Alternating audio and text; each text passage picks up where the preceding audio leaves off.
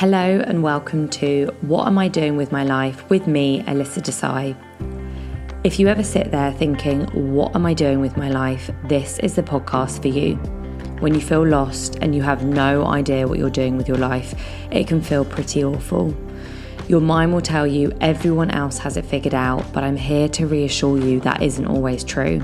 I know I've had so many moments like this, and I've always found it so incredibly comforting hearing about other people's journeys. Each week, I will share a different woman's journey, normalise not having it all figured out, give you actionable tips, and motivate you when you feel stuck, lost, and overwhelmed by life. Here is a little taste for what is coming up in season 1. Literally in the space of, I think, 48 hours. And that's what I say, like, it's actually unbelievable. I sat my mum down. They're like, you should be telling Courtney to go and do a normal college course. Are you crazy? And my mum turned around and she goes, I'm not worried about her. She's going to be successful in whatever she does. I think when you start to be receptive to that and understanding what journey you want to go down, things become available to you. It's like you're putting it out there into the universe. I do struggle with mental health. I've had depression in the past. I have ADHD. There's a lot going on for me on the day-to-day when it comes to mental health. But I'm always, at the core of my being, a positive person. So when I was fired, when I was laid off or whatever, it was always just like, okay, on to the next.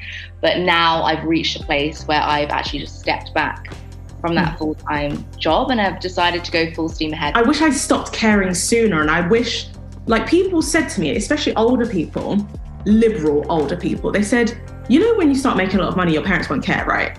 I just didn't really do well in school. And then acting and drama was introduced to me in year 7, and it changed my life.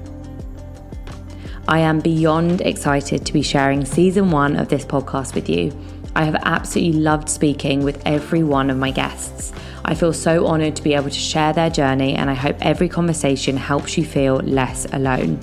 Make sure you subscribe so you don't miss an episode. See you soon.